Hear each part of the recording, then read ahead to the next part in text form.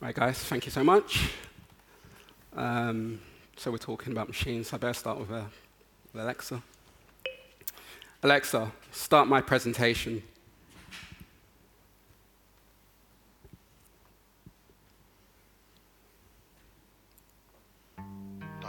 Got a theme. Say my name, say my name. No one is around you. Say, baby, I love you. You ain't running game. Say my name. Hey Anthony, it's time to start the presentation. No, you should play the song, please. No, we should start. Everyone gets the Destiny's Child reference. So do you want to do my presentation? No, but I do know you will be giving a brief intro to BBC R&D and talking about some of the research on the Talking with Machines project. Thanks, Alexa. No problem. Don't forget to mute me and smile. Right, so yep, this is. I work at BBC R&D, where we explore the possibilities of the future. We experiment, invent, and discover new things. And sometimes we convert that research into a reality by working with the rest of the BBC to solve problems and implement innovations. So I work in a section called Internet Research and Future Services, and our R&D focus is digital media, the internet, and the web. We're a multidisciplinary team of user experience designers, engineers, developers, and producers. So here's a selection of some of our previous works. So we've got snippets. That's about taking metadata and making an archive searchable. Some of our research has also gone into making programs like Child of Our Time, The Secret Life of Teenagers. And take the Telebots project, we sometimes make half-resolution prototypes. So research has shown that choosing what to watch can be a pain and not fun. So roll up Slot Machine TV.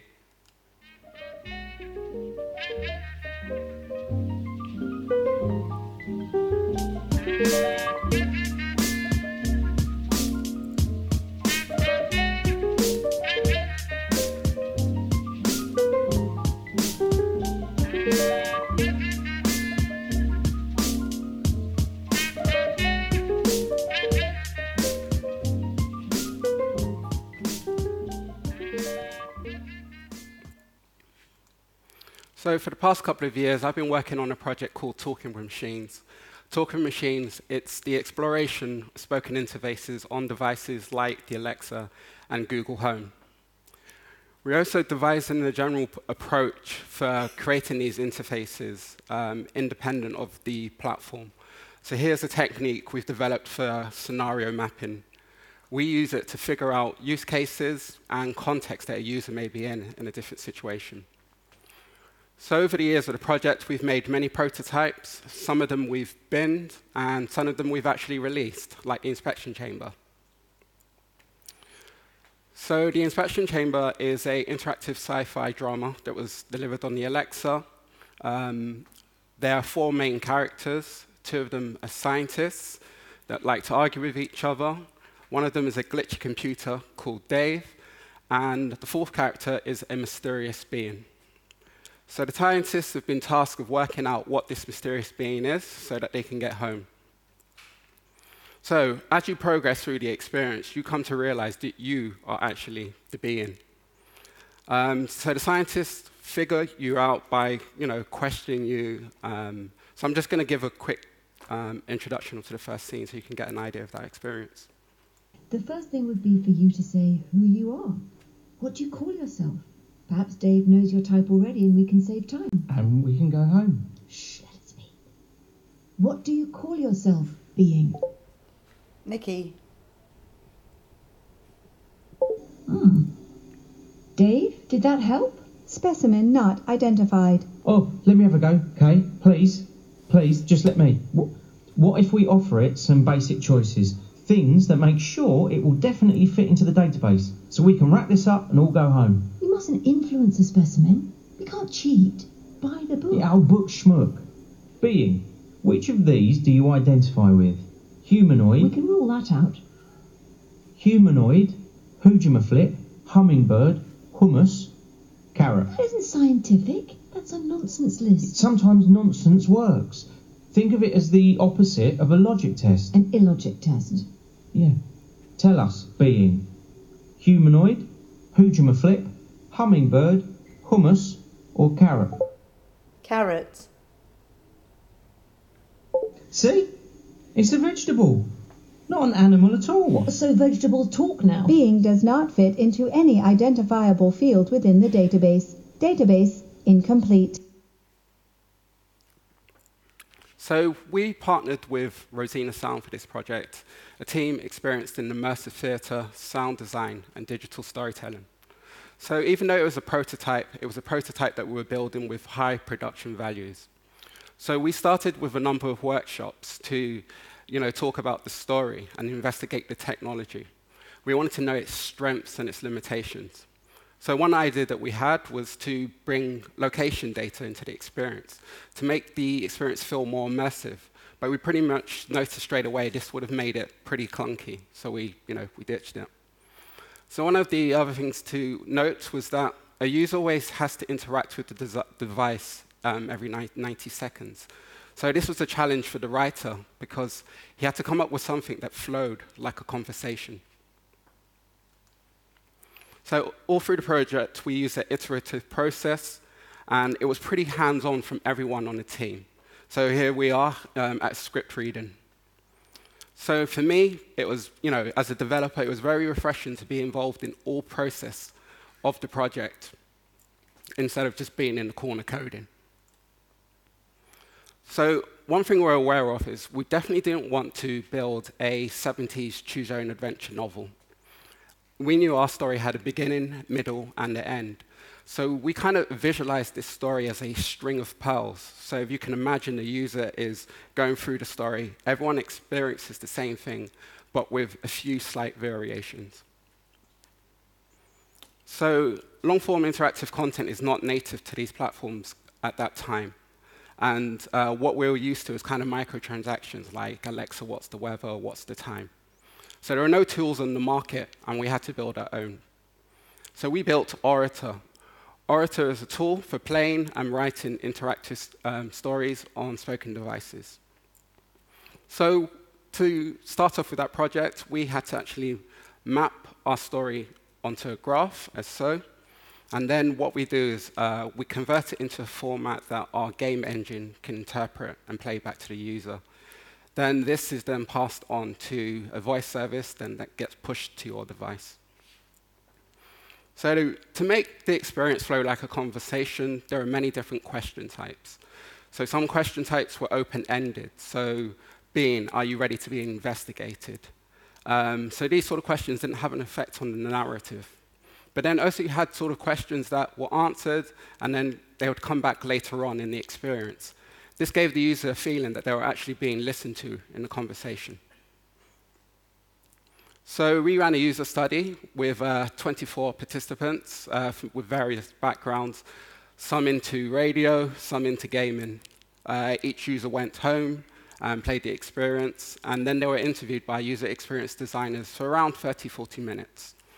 We wanted to find out how people respond to long-form interactive content on these sort of devices. So we asked people, did they like the inspection chamber? And interestingly enough, we got an even split in like and dislike. But what was also reported back that not many people enjoyed the story, but they liked the format. So taking on that, we know that some users like to interact with content, and some users like a lean-back approach. I'm going to talk about our next project called The Unfortunates. So imagine a drama that's unique for every listener, one that gives a unique perspective of the same story. So The Unfortunates is the experimental book in a box by B.S. Johnson that was published in 1969. The story follows a journalist who's at a football match reporting, and memories are triggered of a lost friend. The book is presented unbounded, and a user can read the book in any order that they like. The only thing they must do is read the first and the last chapter in the correct order. So this was originally broadcast in 2010, and at the time, the radio team decided the order that the book would actually be played out in. So working with some of those original team members, we adapted that broadcast for the Alexa. So we feel we've done something where we've taken the original and captured the original spirit in an Alexa experience. So we calculated that there are about 1.3 trillion possible permutations that the story could be played out on the Alexa device. So this is a great example of how you can take technology and help it breathe new life into audio archive content. So we also run numerous hacks around the BBC. So we ran one recently, and that was on the main theme for that was on multimodal. So we wanted to see if we can play an interactive experience, but on multiple devices. So for us, we got to a point where the technology hadn't, moved on. And so we had to use our own Noi Radio internal prototype platform to prototype these sort of experiences. So one of the ideas that came out of that session, and one that we're still prototyping and testing, is based on a lot of the feedback that came from the inspection chamber, and the unfortunate is called 5 Dates, 5 Nights. So we've had long content, and we wanted to build something that was, I'd say, episodic and shorter. And then we're trying to build something that appeals to a younger audience. And so, just brief introduction of the story. So Noelle, her flatmate, is helping her find a date for a wedding. So she's got 5 dates, and the wedding's on the Saturday. So what I'm going to do is just give a demo of how that works and show you how we've created this experience to be multimodal in the sense that the user interacts with the experience via their mobile phone and via the classic speaker.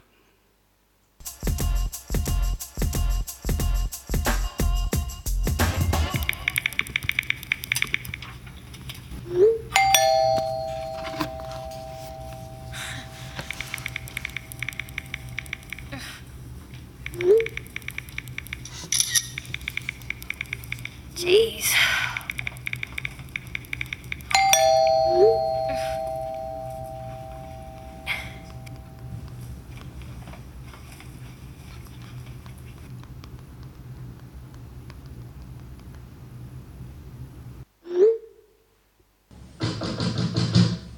Okay, wish me luck. Hi. Hi.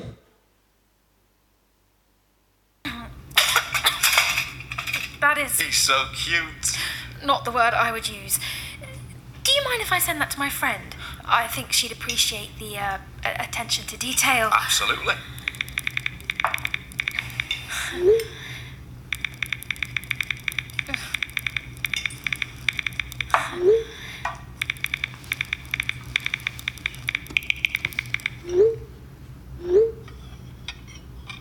It doesn't look good for him.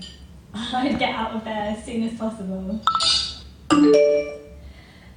Oh, can you excuse me? Refill. You really like wine, don't you? Almost as much as you like your cat. It doesn't look good for him. I'd get out of there as soon as possible.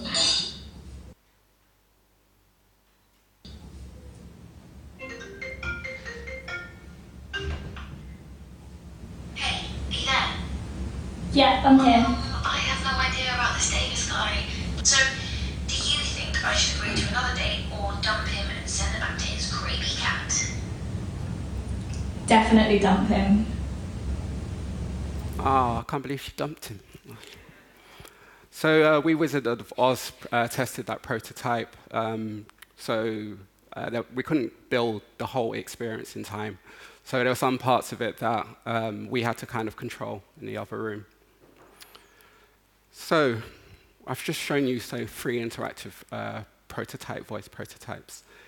Do I feel that we've solved interactive voice? No. I think this is just the beginning, but I can guarantee you that we will continue to experiment, invent, and discover new things. Thank you.